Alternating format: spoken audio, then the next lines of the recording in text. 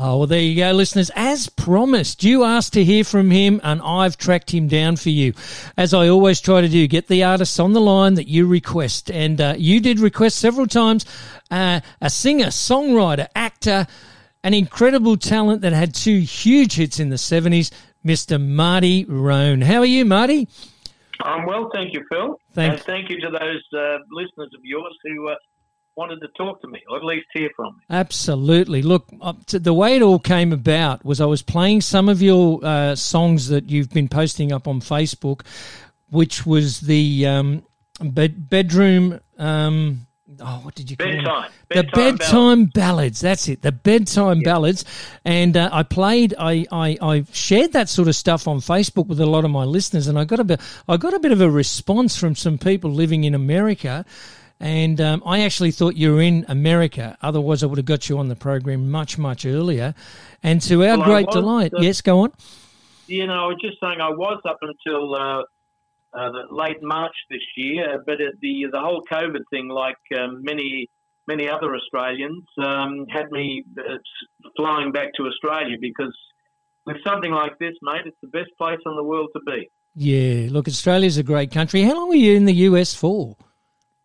I went there in January 2017, and yep.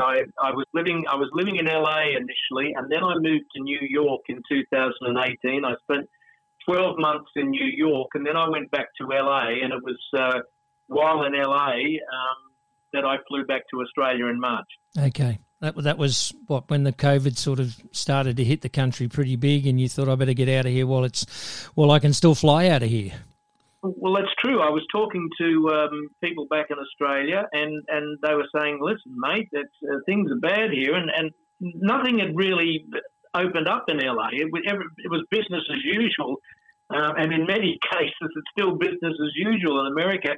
But within the space of about 48 hours, shopping queues formed, people started to get twitchy, and my youngest son, who lives in Salt Lake City, said, Dad, you better get out of here because I think if you stay much longer, you won't be able to. And he was pretty much right. Yeah. And then, of course, we saw all the news reports here in Australia with people looting and doing all sorts of stuff. And I thought to myself, wow, that's pretty scary. I'm glad we are in Australia and we're not as sort of, I don't know, as some of those people over there. I got friends who live over there and they're telling me that they're scared to walk down the street sometimes for fear of getting shot or robbed or mugged or something. I mean, there's nothing like that in Australia.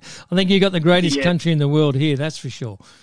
We have, and I mean, just the whole. I won't go into too much detail, but the whole gun thing there is something that I've never quite got my head around because look, I don't knock anyone for holding a weapon if they've got a good excuse for it, but the very fact that you can walk around the streets there with guns, I don't think it's the best place to be. Oh, yeah. Look, I don't understand the mentality of that at all. And as far as I'm concerned, they can keep that over their country and we'll just look after our own land. Absolutely. So, Matey, just tell us, before we get on to this new album that you brought out last year, which I must say is an incredible album, Jealous of the Sky it's called, just tell us a little bit about your early career. Like, you had these two big hits back in 75, 77, Denim and Lace and A Mean Pair of Jeans. Now, were these songs that you wrote yourself just for the listeners, or did somebody write these for you? How did they come about? I wrote A Mean Pair of Jeans, but Denim and Lace was a song that was offered to me, and this is the big irony, was offered to me as a country song, and probably one of the worst demos I've ever heard in my life. And my publishing company at the time said, look, my A&R man said, look, I think this is going to be a hit. And he played the tape, and I said, are you serious? Okay. It was really a terrible demo. Right. But he obviously heard something in it, and he said, what do you reckon? I said, well, I'm not going to record it like that, that's for sure.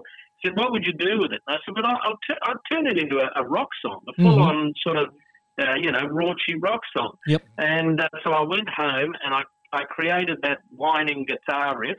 I changed the whole feel of the song. Yes. Mind you, I never cut myself into any royalties, which was a really dumb thing to do at the time. Yeah, but you live and learn. Yep. And I recorded it, never expecting it to be anywhere near the hit it was. I mean, the second biggest second biggest selling single in Australia in 1975. You could have knocked me over with a feather. Yep. And then after that, of course, I did write Amin Faraj's The Song. Okay. And now you're kicking yourself for not getting the royalty, because that's obviously where where the money comes from, isn't it? The bucks, people buy it and then they download it and they play it, and the more you've got invested in it, the more return you get from it. So, well, if I'd known back then what I know now, because what happens is writers give songs to an artist. Let's say they might give an artist a song to Taylor Swift, or they might give a song to Pink, and then Taylor or Pink will say, well, look, I think we should change these 2 lines. That'll be 50%, thank you. Wow.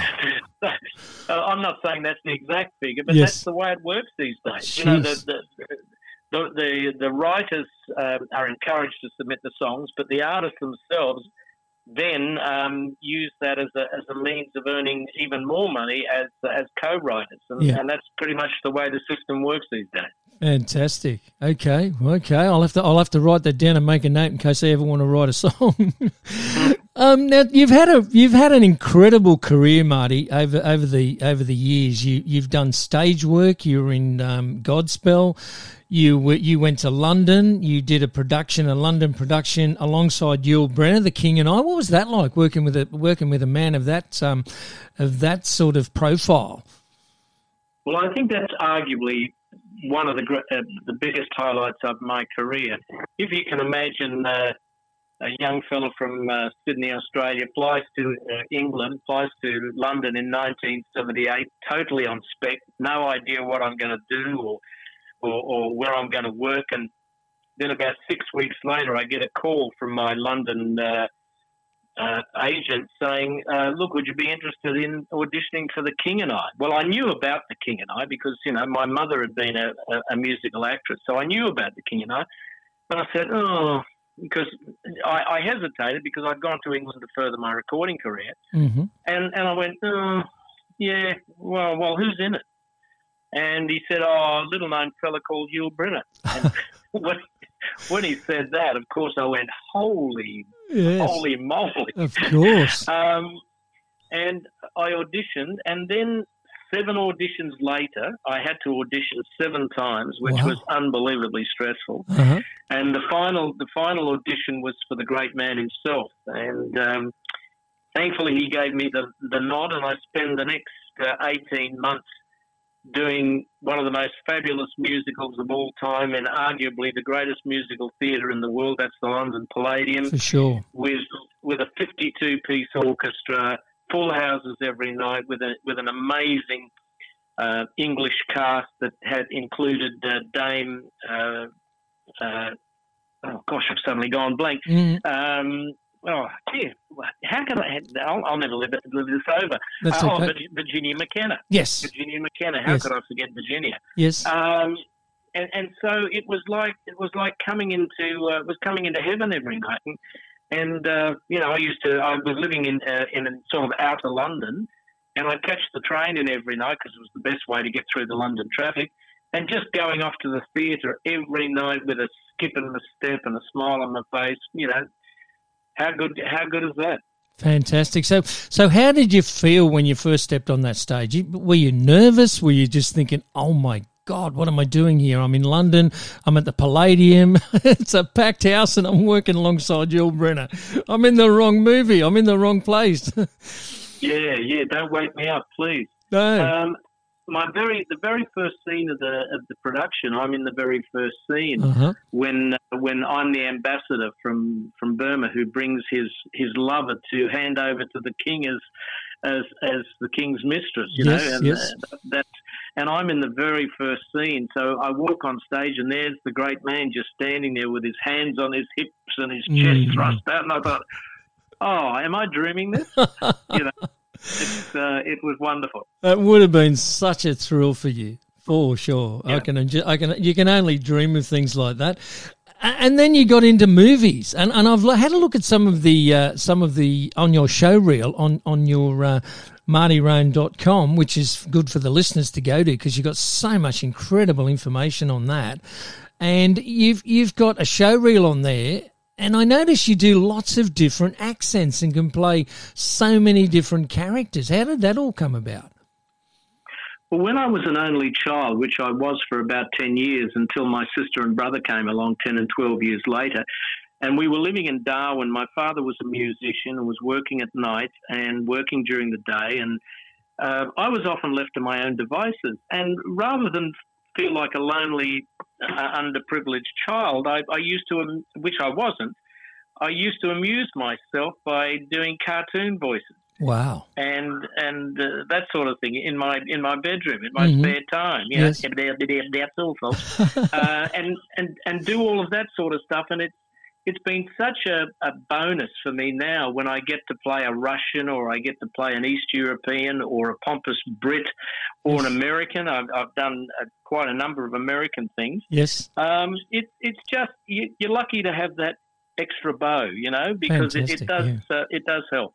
Absolutely does. You certainly are an extremely multi-talented person. I mean, not only the acting, but the singing and the songwriting and so on and so forth. Well, look, I'm just going to take a short break from Marty, folks, and we're going to be back, and he's going to explain to us all about some of these great, incredible songs on this brand new album, Jealous of the Sky. All right, listeners. Well, we're back, and Marty's still on the line with us, and he's going to tell us all about this brand new album that he released last year, 2019, Jealous of the Sky. Now, tell us a few things about the album first, Marty, and then I want to ask you a few things about a few tracks in particular. Okay, well, as I mentioned earlier, I went to LA in early 2017 to further my acting career, and at the same time, I'd shortly before that time been offered a song called Graceland on the Line by two very well-known Australians, Johnson Peters and Johnny Young, who co-wrote Graceland on the Line. Okay. And I was approached to record the song because they'd written it to commemorate the, I think it was the 45th anniversary of Elvis's death. Yes. Or something like that, or 50th anniversary of Elvis's death. And he sent me the song, Johnson Peters sent me the song, and I loved it from the moment I heard it. But I said, John, I'm not a country singer. And he said, no, mate, we want you to do it because we think your voice is perfect for the style of the song. So cut a long story short, I recorded it, I released it, I did a music video for it, and I released it just before leaving for the US as a single and as a video. Right. And I'd been in America for about, it would have been no more than maybe 4-6 weeks.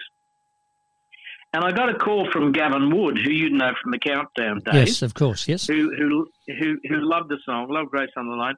And Gavin said, Marty, I've got a couple of people I'd like you to meet. He said, one's a record producer, David J. Holman, who lives in the Hollywood Hills. And he said he produced the Xanadu album and the Grease album. Right. And he's also Gwen Stefani's record producer. And I thought, wow. He said, why am I meeting him? He said, well, I want to play him Graceland on the Line.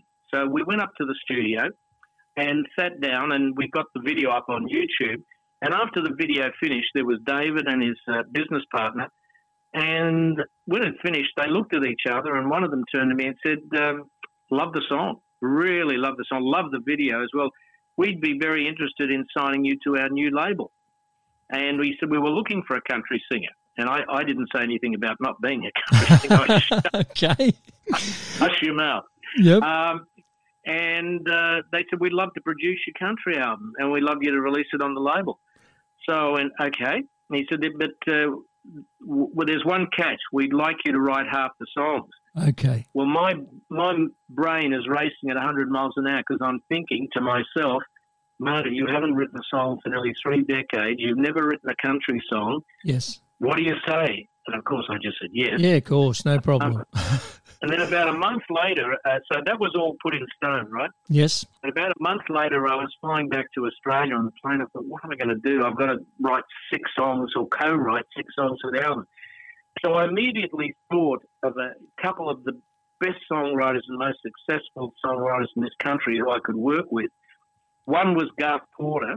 Yes. From Sherbet. From Sherbet, yes. Sherb. Yes.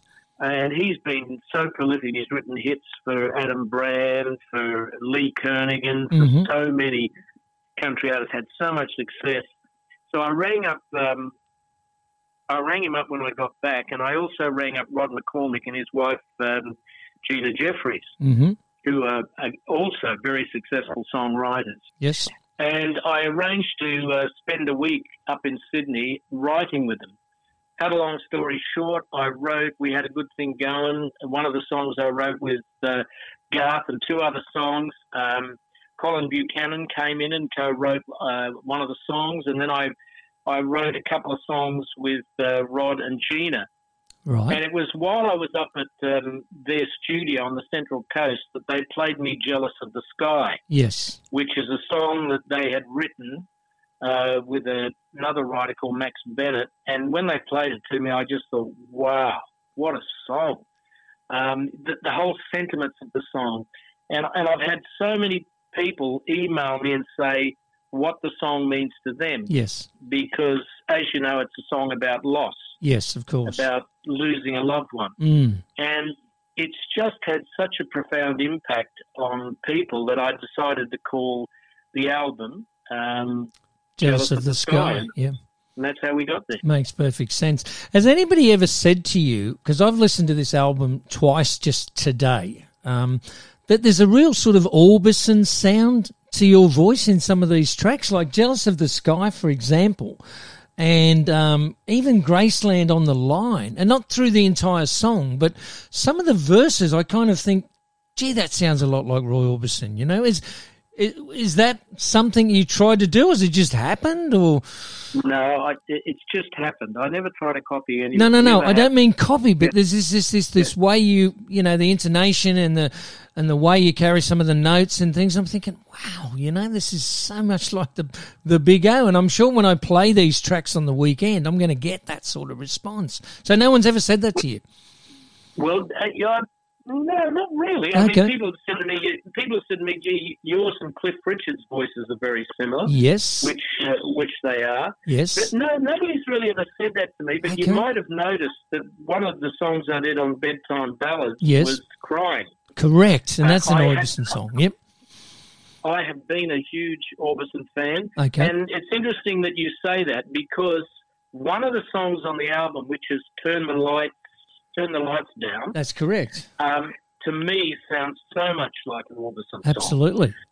I was going to ask you that. When I finished it, that was written by myself, Garth Porter, and Colin Buchanan. Yep. And when we finished writing the song, I think it was Colin turned to me and he said, you know, mate, we could have offered this song to Roy Orbison. Absolutely. And I think it's so much like an Orbison song. So you're very perceptive, sir. Absolutely, because when I was, as I said, I listened to the album twice just today. I just did it back to back, and the first time I heard it, I thought, oh, I hear Roy Orbison in there. And I thought, no, I must be just imagining that. And then I played it again, and then I just wrote down some notes as I was playing it. And turn the lights down. I've written Orbison in bright red ink and given it like four stars to say, I can't not mention that because it sounds like Orbison to me so much. And definitely a song he could have sung for sure, you know? Yeah, I wish he was still around to sing it. Oh, look, absolutely. We've lost a legend there indeed. And what about going back to the Graceland on the Line, because that's kind of got the real Elvis ballady feel to it, doesn't it? Yeah, it has. It very much... Again, it very much is a song I think Elvis could have recorded, and it's interesting since I recorded and released the song, I have had messages from around 10 to 12 Elvis Presley fan clubs around the world who've actually got messages to me through the websites commenting on how much they love the song and you know, that I've paid homage to Elvis. They were absolutely chuffed. Well, definitely, a very heart-found and soulful song that you've obviously attributed to the King, because he was the greatest and always will be the greatest in my opinion, because the man could sing absolutely anything, whether it be a rock song or whether it be a gospel song. The man was gifted with so much talent. So to pay homage to him the way you have in this song, you know. Absolutely, yeah. No, that's why they call him the king. Absolutely, and there'll never be another king. I don't believe so. I don't think they're going to. I think he was a bit of a freak in that department, in that industry, in that singing, in that persona. The whole man, he had the whole package. I don't think that we're ever going to find another one like him. But No. now, what about this other song? Because this is another great one too. You know, We Had a Good Thing Going On. Tell the listeners, because I'm going to play these tracks a little bit later on, and I just want the listeners to know what the songs mean to you, because everybody interprets the song differently. So, what does that particular song mean to you? We Had a Good Thing Going On. We Had a Good Thing going for me is all about all of those great days gone by that you know we've lost. We've lost that sense of innocence and fun that we used to have. Everything is so serious today, and there's so much at stake today, and people get so stressed out. We Had a Good Thing Going is a song that I love performing. We had an absolute ball doing the music video, and you know I received a message from someone on Facebook the other day who said to me, you know, I listen to, when I'm feeling down, I listen to We Had a Good Thing Going over and over again. She said, because the lyrics, part of the lyrics say so much about where we are today with COVID and everything.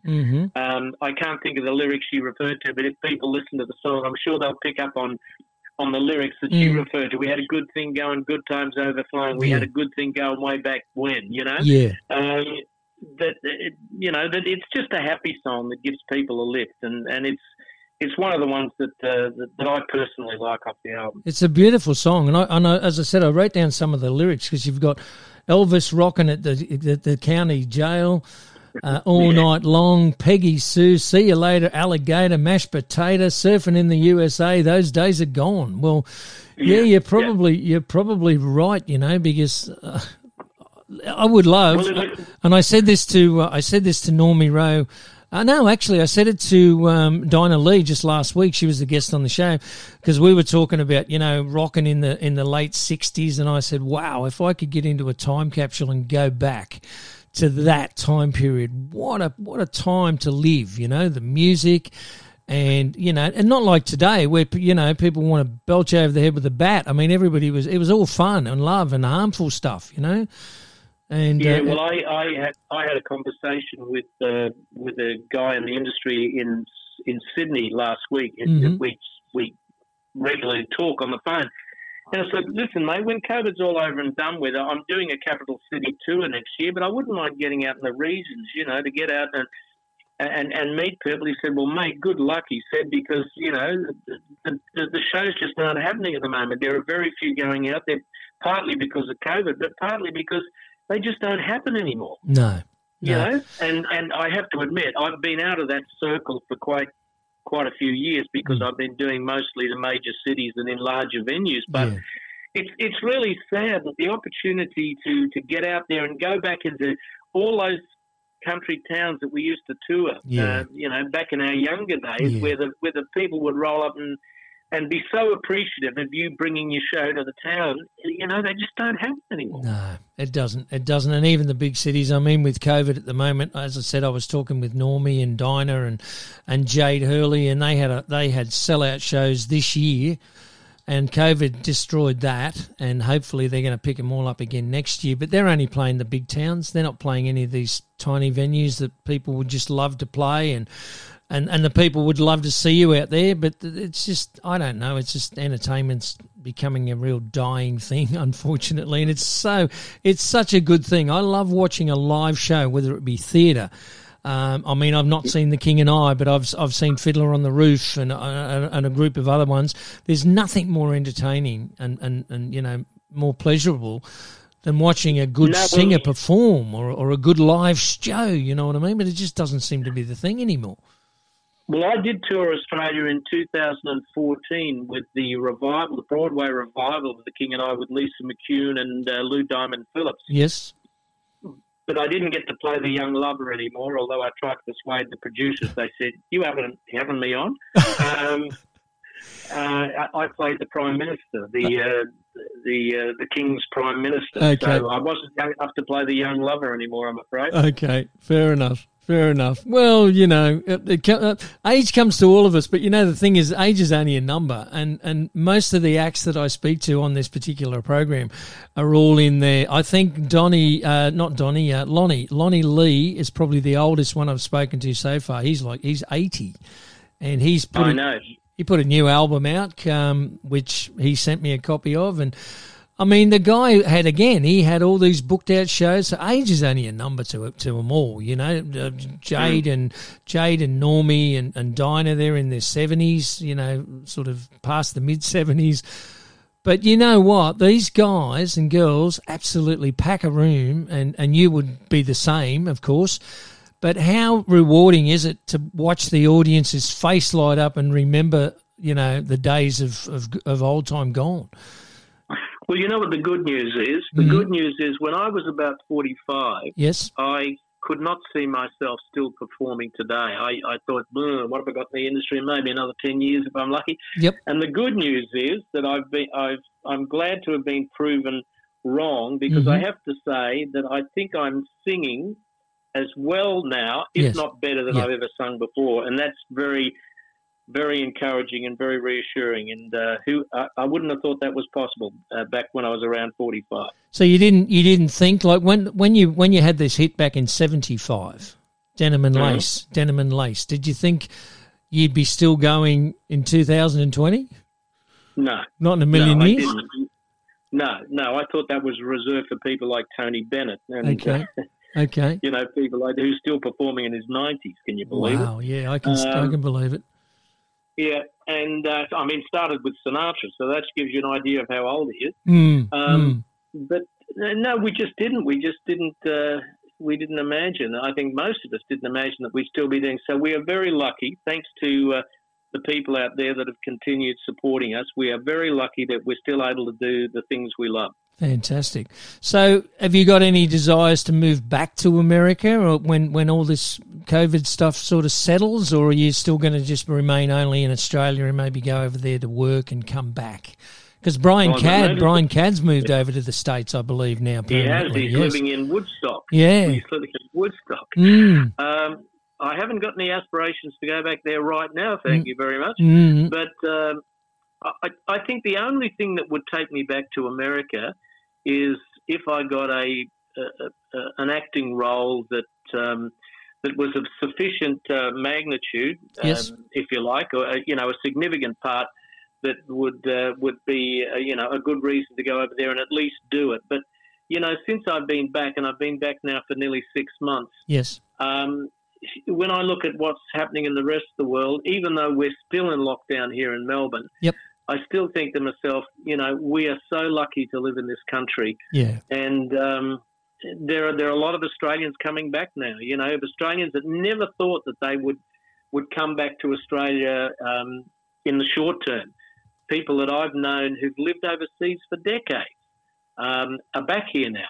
And I think it's an indication of just what a great country this is. So I wonder what inspired Caddy to move over there. Is he doing? Do you know much about what he's doing over there? Is he writing lots of material for American artists, or what? Well, I can only presume that he's writing, because he's not really in a position to work. Although they are a little bit more flexible with their social distancing, and I think it's just one of the reasons that they got so many problems over there. Yeah. I do know of friends of mine, guys who worked on my US album, who still perform in the outdoors, but they perform almost exclusively in the outdoors, but they're still performing in sort of with numbers, with people around, not huge numbers, people around. But I really don't know what Caddy is doing, but he's always loved America. Yes. And, that's where he wants to be now, so good luck to him. Good luck to him, yeah. Well, I understand he recorded his last album in Nashville for Silver City, which he brought out last year. And I actually thought that Jealous of the Sky was recorded over there in Nashville, but it wasn't. It was recorded in Australia, I believe. No, it was recorded in Hollywood. Oh, in Hollywood. Ah, okay. Yeah. Okay. The whole album, with the exception of Graceland on the Line, was recorded in the Hollywood Hills at Cactus Studios. Okay. Oh, right. Oh, wow. I've learned something there. I thought it was recorded in Australia and you went over there to promote it, but I think you went over there to promote the single, didn't you? I went over there to promote the single, recorded the album in the US, yes, and released it simultaneously in the US and Australia. Fantastic. And Europe, yeah. Well, matey, this is a great album, and I'm going to give it a lot of airplay. And the thing is, where can people get it? Because I don't want to steer people to these platforms where you get... Normie Rose said, 3 and 8 pence or some blessed thing from the platforms. I mean, do you find that with you? Do you get lots of money from the various platforms like iTunes and Shazam and Spotify and all this stuff, or do you make it more sort of financially viable for you by selling it on your own website? Because that's what Normie's doing at the moment. Well, I get lots of sales on those platforms, but I get very little money, and that's why I'm going to say to people, if they want to go to my website, which is Marty Roan Music, .com. Yep. It's got all of the albums listed there. You can buy it through the website, and you pay via PayPal. It's very safe, and nobody's had any issues with it whatsoever. Yes. The other place that I would recommend, if people just want to download it, and is probably where I, as an artist, get the best return, is a website called Bandcamp. Okay. One word, Bandcamp. Okay. And I'll make a note of that. It's a website which takes less percentage away from us and provides a really great service. Mm-hmm. So it's either Bandcamp but I would recommend doing it through my website, Marty Roan Music. And you'll see all the music videos there. They can see all my music videos on YouTube as well, if they want to become a subscriber to my YouTube channel. I have my own YouTube channel. So to become a subscriber, they can then look at the videos. Yeah, they can. They can go to YouTube, become a subscriber, and they can look at all my videos, including all of the Bedtime Ballad series. Now, how many have you got in the Bedtime Ballad series, Marty? Because you think you sent me 4, which were the ones we spoke about. Have you got more than that on there, or just that 4? Yeah, I think from memory, Phil, I think there are about 7 or 8. Okay. Because the ones you sent me was Crying. What were the other ones? I'm trying to think now. I'm trying to remember what I did. I'm just trying to refer to my notes here. You sent me, oh, goodness me, I wrote them all down. Hang on. Here it is. I've got it. You sent me Unchained Melody. You've Lost That Loving Feeling, Crying, and You Don't Have to Say You Love Me. With the 4 you sent me. Brilliant songs, absolutely fantastic. And your take on Crying, absolutely, oh, my goodness. If people haven't seen them, I'm going to refer them to that. And they are available too. I noticed you got an album here which has got these songs on it. Are they originals, or the ones that you put up on the Bedtime Ballads, are they remakes of the same classic songs? No, mate. The original recordings are on my website. The Bedtime Ballads was all done live. Okay. It was all done live from my bedroom. Yes. I saw that. Yeah, so no, they are the original recordings on my first. I think they're on my first Love album. Yes, and the other album, I think there's a track on. I'm not too sure. I just can't remember at the moment. But if you go onto my website, you see all the tracks listed. You can still go to the Facebook and all that stuff, but you can actually buy CDs via the website, and you'll get them within 5 to 7 days. Fantastic. So even the Bedtime Ballads, listeners can get them from martyroanmusic.com? No, they have to go to, for the Bedtime Ballads, they have to subscribe to my YouTube channel, which they can do very easily. They can go to YouTube, Google my name, and then one of my videos will come up and it'll have a subscribe button. Just have to click the subscribe button and you'll go and see all of the videos that are on there, including all of the Bedtime Ballads. Okay, so they can listen to them there, but are the songs available for purchase? Yes, correct. Okay, correct. Fantastic. All right, Marty. Well, my friend, thank you so much for taking the time to talk. I know my listeners are going to be absolutely thrilled because, as I said, I only reach out to the ones that the listeners particularly ask me for, and I would have reached out to you a lot earlier had I realised you weren't in the US. So it's so good to have you back home. Can I just mention the Sure. the show that we're hoping to bring to Sydney? Yes. You're in Sydney, aren't you? Yeah. Yes. State Theatre, Saturday the 16th of April. Right. It's my tribute to Sir Cliff Richard, and it's called Sir Cliff and I. And over 2 hours of my career and Cliff's, our parallel careers, because there's a lot of things that are very similar about us. I do all of my hits and, of course, all of Cliff's great hits in a big production show. Fantastic. So just give me those details again so I can mention throughout the show. It is Capitol Theatre? No, State Theatre. State Theatre, yeah. State Theatre, State Theatre Friday, the 16th of April. 16th of April. And tickets through the normal ticket agencies, Ticketek and so on and so forth. Ticketmaster.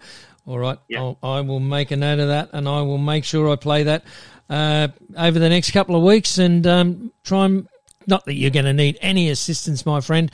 You are such a talent, and it's so good to have you back home. And, wow, I can only just assume that you're going to be playing to a full house, but you just won't have Yul Brynner standing alongside of you. I won't have Yul Brynner, and let's hope I've got rid of my mask as well. Okay, fantastic. Well, thank you so much for your time this afternoon, Marty. It's been an absolute pleasure for me and my listeners, and I do really appreciate you taking the time to speak with us.